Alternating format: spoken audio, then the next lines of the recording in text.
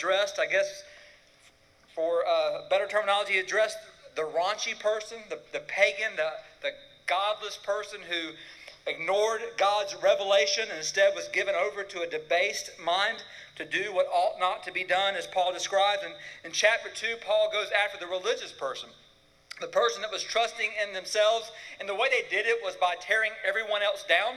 And if you tear everyone else down, you look a whole lot better to yourself. So Paul went after them. And now in chapter 3, Paul takes on the rebellious person, the person who, although has already been declared being guilty, keeps arguing. We could call that person a teenager. But however you want to determine that, you're guilty, but hey, let's keep arguing, let's keep going. Nobody laughed at that. You guys are lying in church because you know what I'm talking about.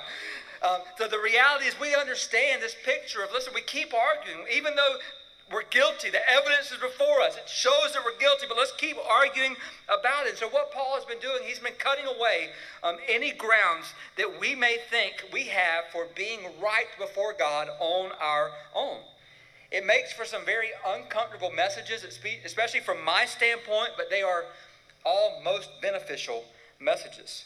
So Paul moves relentlessly towards his conclusion that no one on their own will ever be found right before God.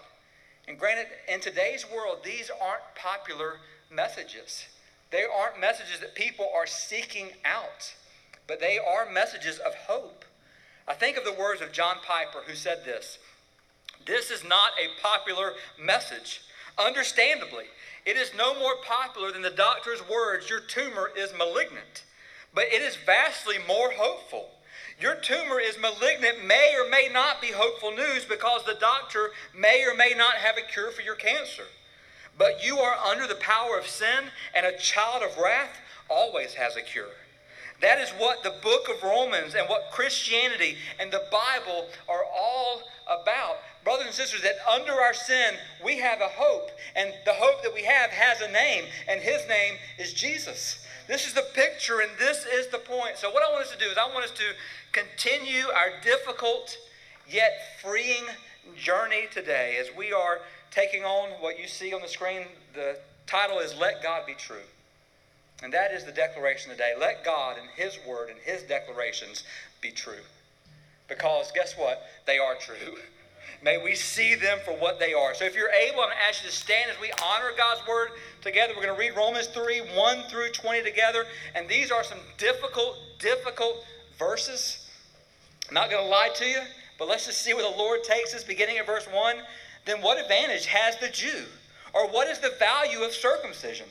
Much in every way. To begin with, the Jews were entrusted with the oracles of God. What if some were unfaithful? Does their faithlessness nullify the faithfulness of God?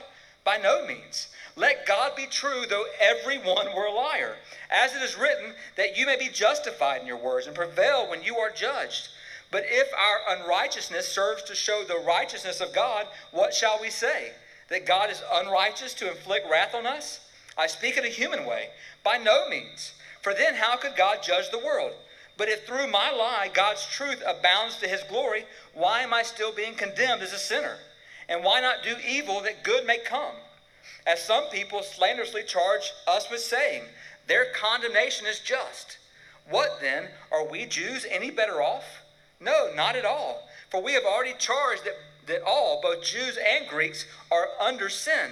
As it is written, none is righteous, no, not one. No one understands, no one seeks for God. All have turned aside. Together they have become worthless. No one does good, not even one. Their throat is an open grave. They use their tongues to deceive. The venom of asp is under their lips. Their mouth is full of curses and bitterness. Their feet are swift to shed blood. In their paths are ruin and misery, and the way of peace they have not known. There is no fear of God before their eyes. Now we know that whatever the law says, it speaks to those who are under the law, so that every mouth may be stopped and the whole world may be held accountable to God. For by works of the law, no human being will be justified in his sight, since through the law comes the knowledge of sin. Let's pray together. Father, we again just approach you. We do so humbly, God, knowing that, Lord, this is a difficult passage. There's difficult truths here, but yet, Lord, all truth is good for us. Lord, just speak to us, God, today. Speak to us by your word. Lord, speak through me in a way that points people, God, not to me, but to you and to your salvation, to the hope that you have given to us. Lord, speak, for we're listening. In Jesus' name, amen. And again, you may be seated. So as Paul begins chapter 3, he hears in his head objections that he thought would be raised by his Jewish readers.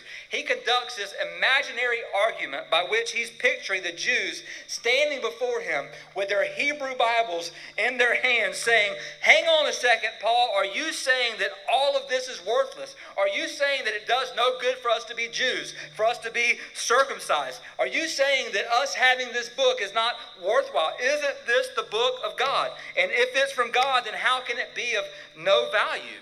What they're saying is, in Paul's mind, are you saying that all these stories about Abraham, about Moses, about Joshua, about Ruth, about David, about Esther, are you saying that all of these things are of no value to us?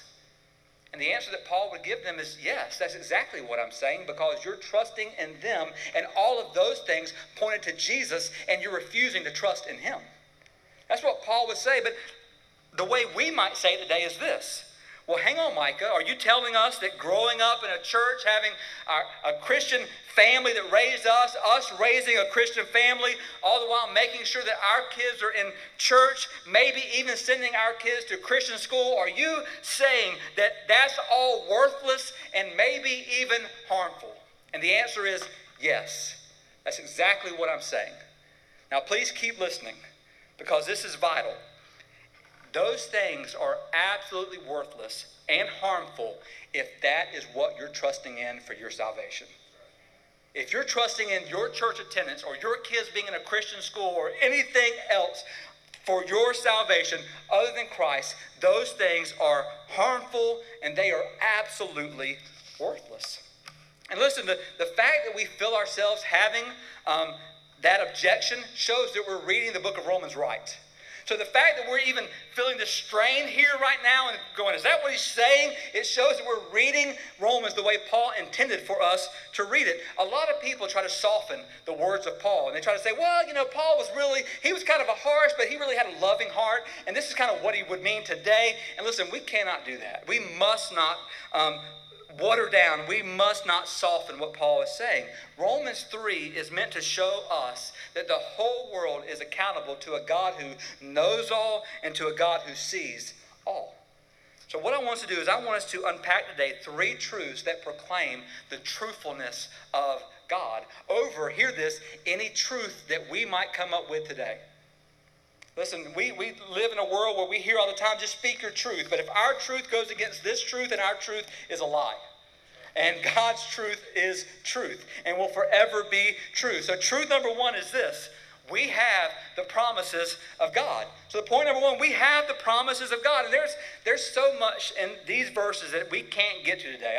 I have set this series up in a way that we will only deal with the overall themes of each section. As I told you in week 1, one of my pastor heroes, John Piper, preached through the book of Romans in 8 years. Now, let me just tell you, God didn't wire me that way.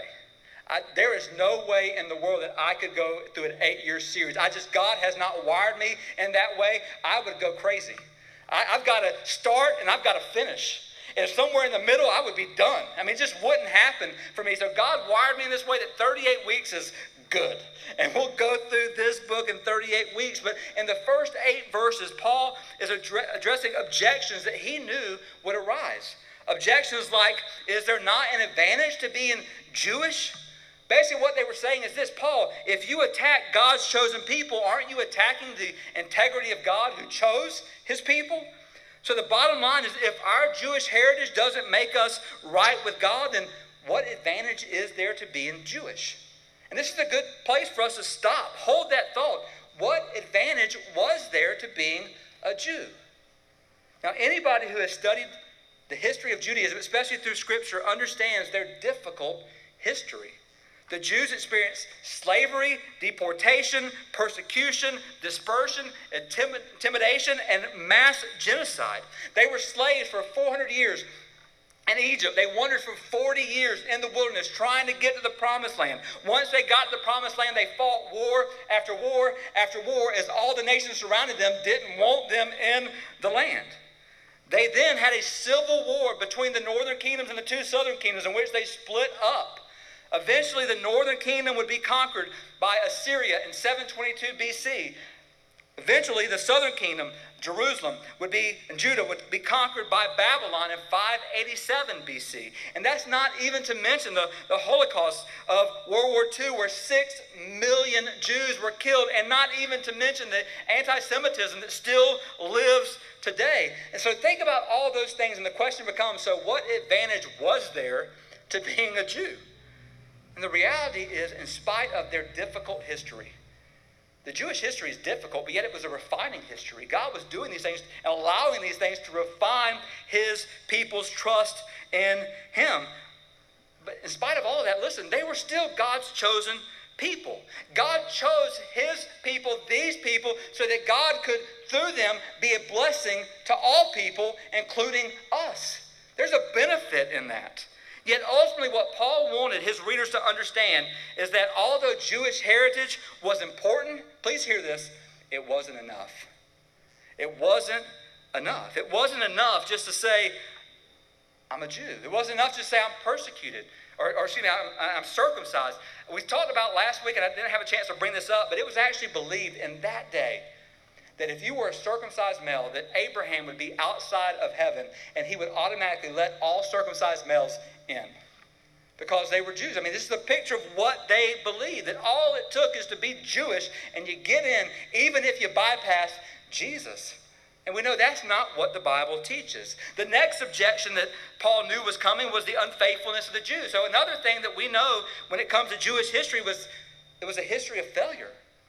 God called the people of Israel, he called them a stiff-necked people. He called them a rebellious people. Later on, he would call them people who broke covenant. Adulterers is what he would say. They failed to believe his promises. They failed to obey his word. Even though Israel, in large part, even though they failed to believe God, God still sent salvation. He still kept his promises. Understand this. Not believing God's promises will not nullify God's promises. Or think of it this way. If you choose not to believe the promises of God, you don't hurt the promises of God, you hurt yourself. So choosing not to believe the promises of God don't hurt God's promises at all. It hurts yourself. If every human being who has ever lived declared that God is faithless, God would still be found to be faithful, and every person would be found to be a liar. This is a picture of how it works. Or put it this way, God will win the verdict when the world goes on trial. When the world goes on trial, and it will, God will win the verdict. How do we know that? Because he's the judge. Because he's the judge, therefore he'll win the verdict. It is what's coming. He is true. He is faithful. He is an unlying God. He's incapable of lying. He is forever faithful to his word, even if we're unfaithful to ours. Look at verses 2 through 4 that are on the screen up here. It says, the Jews were entrusted with the oracles of God, the promises of God, the word of God. What if some were unfaithful? Does their faithfulness nullify the faithfulness of God? By no means. Let God be true, though everyone were a liar. Listen, the Jews were given the oracles of God, the promises of God. God spoke through Abraham, Isaac, Jacob, Joseph. God spoke through Moses, Isaiah, Jeremiah, Ezekiel, Daniel, Malachi, many, many others. Having the word of God for them was an unspeakable advantage. And praise God, it's an unspeakable advantage for us. And I say that because do we understand that we live in a world that has 7,000 languages. There are still 2,000 languages in our world that do not have scripture in their language. Of the 7+ billion people in our world, there are still over 1.5 billion people who do not have or possess what we have in our hands. They don't have the word of God. We do have the word of God. But here's the question. Do we appreciate the word of God? And do we take advantage of the word of God? Or do we have enough dust on our Bibles to write the word guilty? How are we living? What are we doing? Are we taking advantage of the word that has been given to us? Listen, God's word is of great advantage because it gives us a written description of God's nature, of God's heart, of God's plan and purpose of redemption for us. You see, when we give our lives to Christ, it's not the end of the story. When you give your life to Christ, Christ doesn't just pat you on the back and leave you to drift in a sea of human speculation. No, we are given, we have his word. And hear this, the word of God will change our lives forever. The word of God will change our lives forever. How many of you have ever heard of the story of the mutiny on the Bounty? Anybody? So a few of us, the backstory of this story is the most amazing because it shows the power of God's word. Let me just share with you. So the HMS Bounty sailed from England in 1789. The crew was commissioned by the British government to make the islands of the South Pacific more habitable, bringing fruit trees, food-producing plants, showing the people how to cultivate all of those things. And it took 10 months to go from England to their destination. After living there for 16 months, they were commanded by their captain to leave. So get the picture. You're from England. You are now, for the last 16 months, in surf and palm trees and perfect weather. And your captain says, hey guys, it's time to go back to England. And you say, nope, not going back. This Pacific life is nice for me. I'll take it here. So there was mutiny on the Bounty. They tied their captain up, put him on the ship along with other loyal sailors, and they let the ship drift into the sea. They stayed on the island. An expedition was then sent from England to recover the captain and the loyal crew members, while also to find the perpetrators and bring them to justice. In the meantime, 9 of the sailors who were left there, basically what they did is they left the island and went to another island and formed their own colony. Yet due to their debauched and immoral lifestyles, all of them died of diseases except for one, a man named Alexander Smith. He was now all alone on this island with some of the women and children who had been brought over with the mutineers. And one day as he was going through the belongings of one of the men who had died, he found a Bible. He had never read a Bible before, had never held a Bible in his hand. But he said, this is a Bible, let me read it. And as he began to read the Bible, he began to believe the Bible. As he began to believe the Bible, he began to apply the Bible. And as he began to apply the Bible, he thought, you know what, this book says to teach others, let me just do that. So he began to do that. He had daily classes where children and women were brought in, and he taught them the scriptures. Now fast forward 20 years, because that's how long it took for the British government to finally find them on this island. And when they came, they were astonished at what they found. What they found was literally a miniature utopia. It was an island of people living in harmony, prosperity, and blessing. There was no crime, there was no disease, there was no immorality, there was no illiteracy, because all the children were taught how to read the Bible. And all of it was accomplished by reading, believing, and applying God's word. And it goes to remind us, brothers and sisters, that this book doesn't just have the power to change a life, it has the power to change a culture. It has the power to shape and change culture. However, here's what we know. Not everyone exposed to the truth will believe the truth. Not everyone who's exposed to the truth will surrender or submit to the truth. But we must see this book as the Word of God. It doesn't contain words of man about God. It is the Word of God. It contains the way to God. It gives promises of God, and it's ours. By the grace of God, it is ours. And I pray that all of us would feel about this book the way that John Wesley did. Listen to the words that John Wesley wrote. He says, I'm a creature of a day, passing through life as an arrow through the air. I'm a spirit come from God and returning to God, just hovering over the great gulf till a few moments hence I am no more seen. I drop into an unchangeable eternity.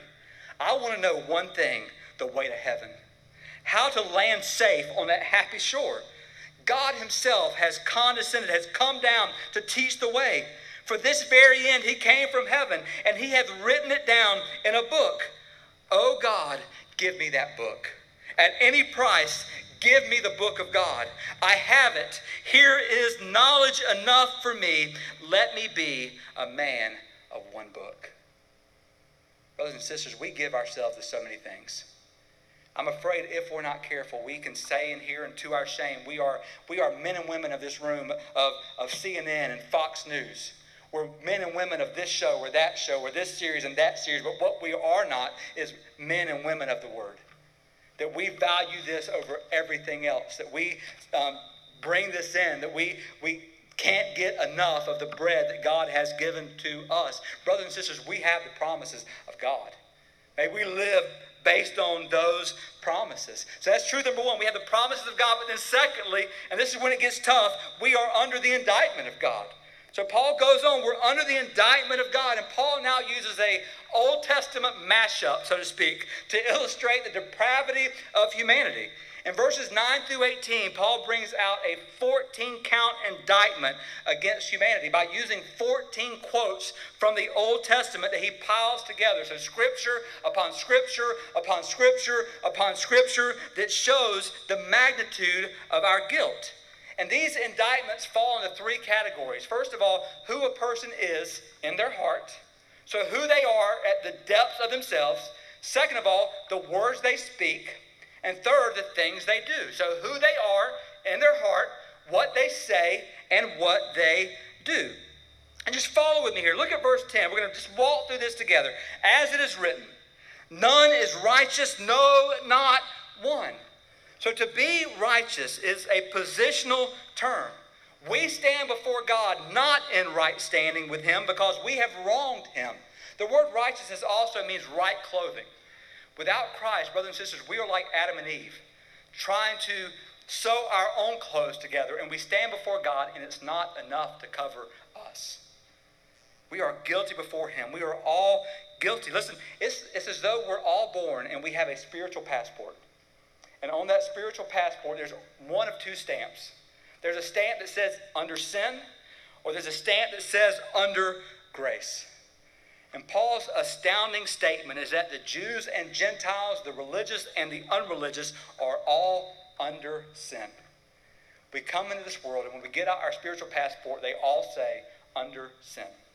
We have all sinned and fallen short of the glory of God. Now that's next week's sermon, so I won't get ahead, but think about this. When we hear this, we often say, well, I'm not that bad. I'm not as bad as somebody else. I've gotten further than them. So I want you to imagine, just imagine this, and this is a great thing to imagine. Imagine myself, Pastor Jordan, and Dean in Hawaii. Can you imagine it? Do you see it, Dean? Imagine one night, and I'm not telling you what we're doing, but something was in our minds enough that we said, hey, let's swim from here to Japan. And all of us said, that's a great idea. Let's do it. So we start swimming, and we start swimming. Let me just tell you, I'm not the swimmer. So about 200 yards out, I got a cramp. Down I go. I'm done. Dean is keeping up with Pastor Jordan for a little bit. Maybe Dean makes it a mile. And finally, Dean looks over at Jordan and says, I'm out. I'm done. Down he goes. And let's just say Pastor Jordan, this high school swimmer that he is, he goes and he's at the 5-mile mark. He's at the 15-mile mark. He's at the 25-mile mark. And finally he says, like Forrest Gump, I'm tired. And down he goes. Now think about this. Is one of us more drowned than the other? No, we're all done. We are all shark meat. Listen, it doesn't matter which one of us got further. None of us got to Japan. None of us reached the mark. So here's the picture. As people, listen, we got to be careful not to say, well, I've made it further than them. Listen, yeah, you might have made it further than them, but you're still going to drown. You still have no hope apart from faith in Christ. Then look at verse 11.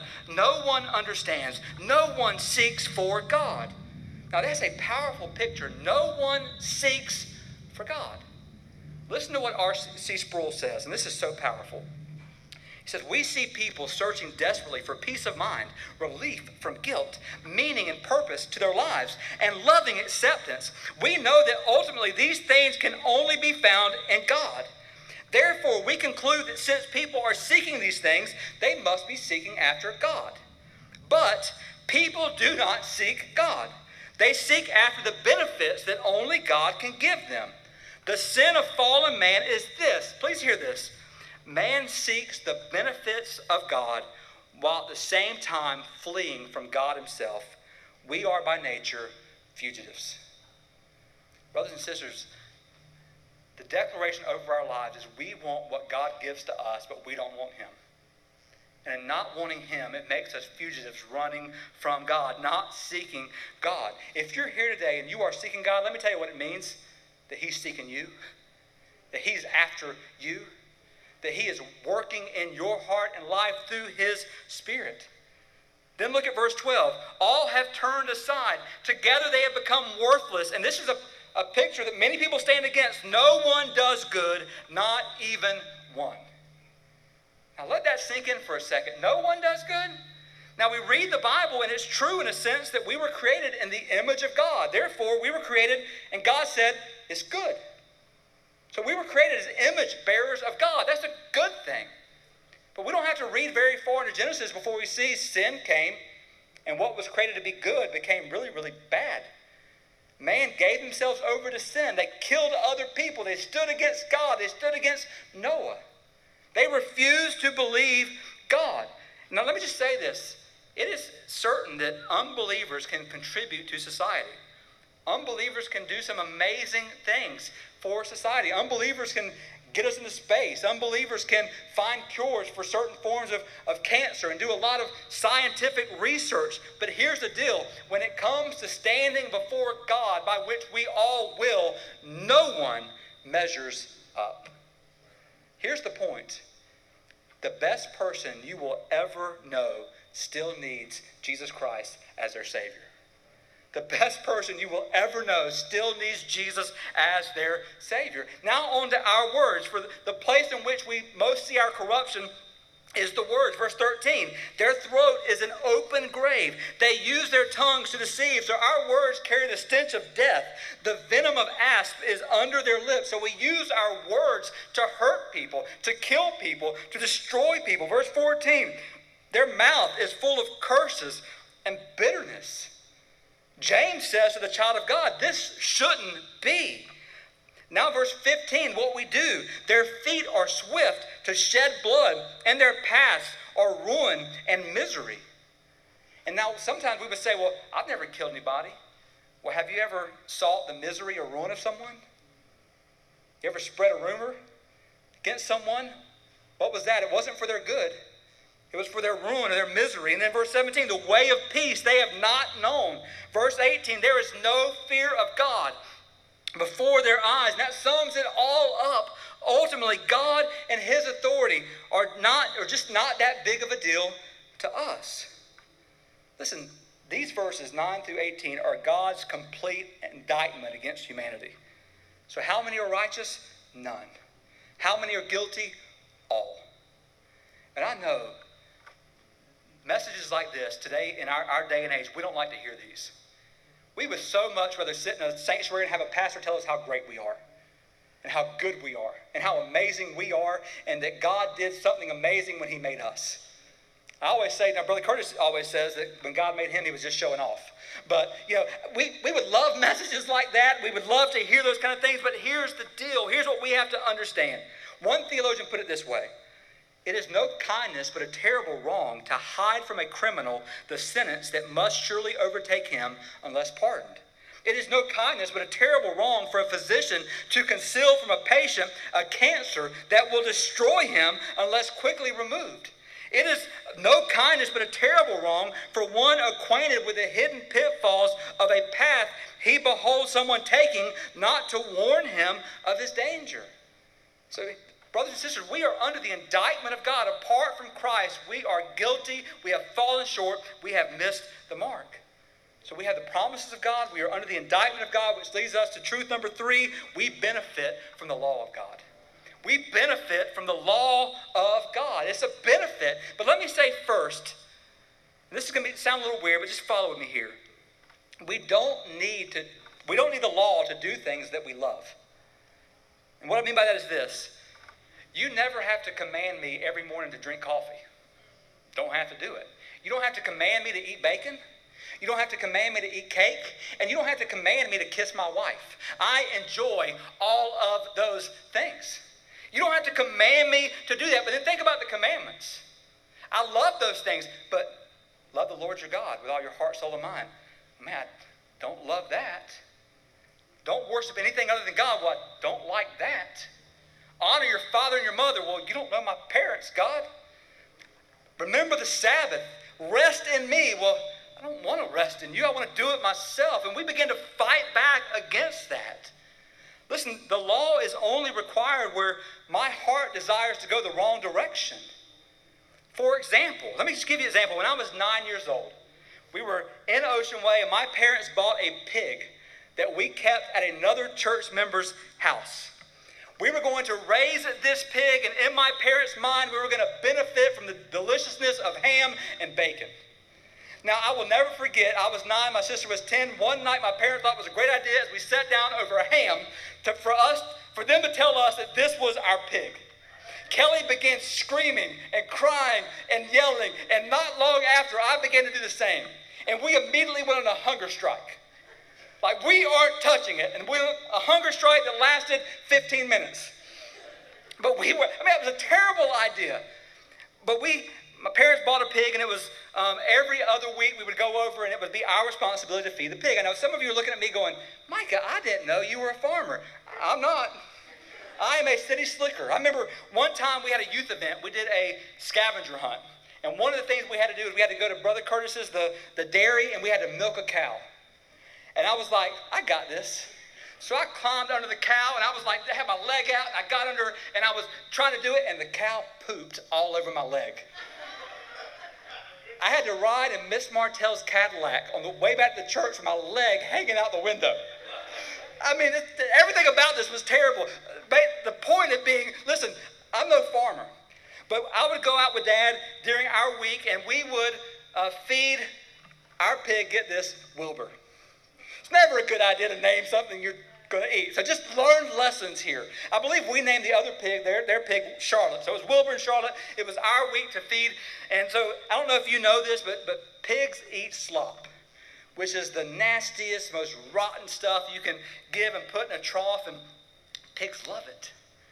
But when we went out, get the slop, went to the pen, my dad never looked at me and said, now, Micah, I'm about to put this slop in the trough, and I want you to promise me you're not going to eat any of it. That wasn't a desire in my heart. You could lock me in that pen all day long, and guess what? I'm not eating the slop. Now, Wilbur and Charlotte, on the other hand, they're like, let's do it. Put it out. Let's go. Let's have at it. Pigs, their nature is different from ours. You put nastiness in front of us, and it's like, no, you put nastiness in front of pigs. It's their nature. Let's go. But the law is like a fence around that trough, keeping Wilbur and keeping Charlotte out. But let me tell you what we know. Pigs will knock down that fence to get to that slop. And in the same way, brothers and sisters, we will run right through the law in order to get to our sin. We will run right through it, right past it, in order to get to what we want. Understand, the law is not a checklist. It's a benchmark that we fail. Yet, it's a benefit because it shows us how far we've fallen, and it shows us that we need a Savior. Look at verses 19 and 20 on the screen. It says, whatever the law says, it speaks to those who are under the law, so that every mouth may be stopped, and the whole world may be held accountable to God, since through the law comes the knowledge of sin. Whenever someone reads the law, no matter how loyal, how kind, how thoughtful, how generous, how loving they are, their only response can be, I am a sinner and I need your salvation. Or I'm a sinner and I need your forgiveness. And let me say again, this is a depressing truth. I get it. But a depressing truth is better than a sweet lie any day. A depressing truth is better than a sweet lie any day of the week. We cannot trust the law to save us, and we cannot trust ourselves. Listen, trusting the law to save you or trusting yourself to save you is like jumping from a plane, and instead of grabbing a parachute, you grab a picture, or you grab a jar, or a sack of cement, and I'm going to take this and jump and see what happens. What happens is it's going to bear you even further. And that's the picture of what the law or trusting in ourselves do. So what sets us free? It's not ourselves, it's Jesus. There's a story that's told that shows us the ingenious way that people found to go free. This happens in Ontario, Canada. A man was arrested for armed robbery and taken to the incarceration facility. The constable, which is their version of the police, noticed a cross around the prisoner's neck. Now, it interested the constable because he knew that this guy was not religious at all. So he said, "Hey, man, I like the cross. Tell me about it." And the guy said, "Well, it's just a cross. It's just a symbol." And he said, well, he noticed there was a protrusion out the top of the cross. And he said, what is that? And the prisoner said, "Oh, it's just a design. It's nothing. There's nothing to it." Not convinced, the constable said, "Well, let me see it." And he discovered that that little protrusion from the top of the cross could unlock any set of handcuffs and even unlock the bars in the prison. Get this. They began to go around the prison and realize there was many different criminals wearing the same cross. Don't miss this. The cross for them became the key to freedom. In the same way, brothers and sisters, the law doesn't save us, but the law points as a benefit because it shows us we can't save ourselves. It points away from itself, and it points to Jesus and the cross, which become the key for our salvation. We are saved by grace through faith, not of ourselves. We have the cross of Christ by which we go free. We're able to go free. Let me close today with the words of John Gerstner. And these are powerful words. I want you to hear them. I want you to think about them. I want you to take them in. He says this: "The way to God is wide open. There is nothing standing between the sinner and his God. He has immediate and unimpeded access to the Savior. There's nothing to hinder. No sin can hold you back because God offers justification to the ungodly. Nothing now stands between the sinner and God except for the sinner's delusion. The delusion that his good works can satisfy God." And he says this: "All the sinner needs is need. But alas, their eyes are fixed on a mirage. They will not drink the real water. They die of thirst with water all about them." Brothers and sisters, if you're in this room today, or if you're listening at home, anyone that's listening, if you have never trusted Christ as your Savior, you are trusting in a mirage. You're trusting in something that cannot save you. And you are thirsting. And the Word of God tells us we come to Jesus. He is water. He's a fountain of water. And we drink of Him in faith, and we are saved. We come to Christ. We come to the cross of Christ, and we come with empty hands. According to the Apostle Paul in verse 19 and 20, we come with closed mouths. I love that Paul says that. He says, close your mouth. Just close your mouth and come to Jesus. What a great word for us today. Stop arguing. Just close your mouth and come to Jesus. And come with empty hands. You can't bring anything to Him. He brings it all. He gives it all. And all that He gives is enough. I pray today that we would receive from Him all that He can give. But let me say this to the child of God in this room. Is this book your life? Is this book your bread? Do you believe in the promises of God? Do you believe them? Do you pray them? On Wednesday night, I shared a message about how I was praying Psalm 16 on Tuesday, and God just spoke to my heart in different ways as I was praying. So I just read every verse, and whatever God lays upon my heart, just pray. And in doing so, God reminded me of some sweet, amazing promises. And it took me to other promises by which I was reminded, listen, God's not done. He's not done with me. He's not done with you. He's not done with our church. And holding those promises, let me tell you, it's a precious thing. It's a sweet thing to say, listen, I don't know how this works out in the world. I don't know, this might not even look like it's looking right now, but God, this is what your word says. And I'm going to stand upon it. And God, may every person who declares something different be found to be a liar. And God, you're going to be faithful. Oh, to God that we would do that we would hold to his promises. He is faithful. So let's pray. I ask you to stand up. We're going to call the praise team down, and let's pray. Father, as we approach you now, we do so, having seen this indictment that Paul writes, having understood the value of the law and understood, Lord, the amazing value and power of your word. Father, I pray for any that's in this room today or any that's listening that doesn't know you. Any that's been trusting in themselves, that's trusting in their goodness, trusting in someone else's religion that they passed on to them without ever, Lord, trusting you, Jesus Christ, alone. I pray that today would be a day, Lord, that individuals would turn from trusting themselves, would turn from trying to argue away their sinfulness, and understand their sinfulness, God, before you, a holy God. And the beautiful thing, God, is you love us just like you are, or just like we are, but you don't keep us that way. Or you make us different. Lord, do that, I pray, today, even in this moment. And Lord, I pray for the child of God in this room that we would desire you more than we would desire sin. We would desire your word more than we desire, Lord, other things that we fill our minds with. That we would know your promises, that we would believe your promises, that we would pray your promises.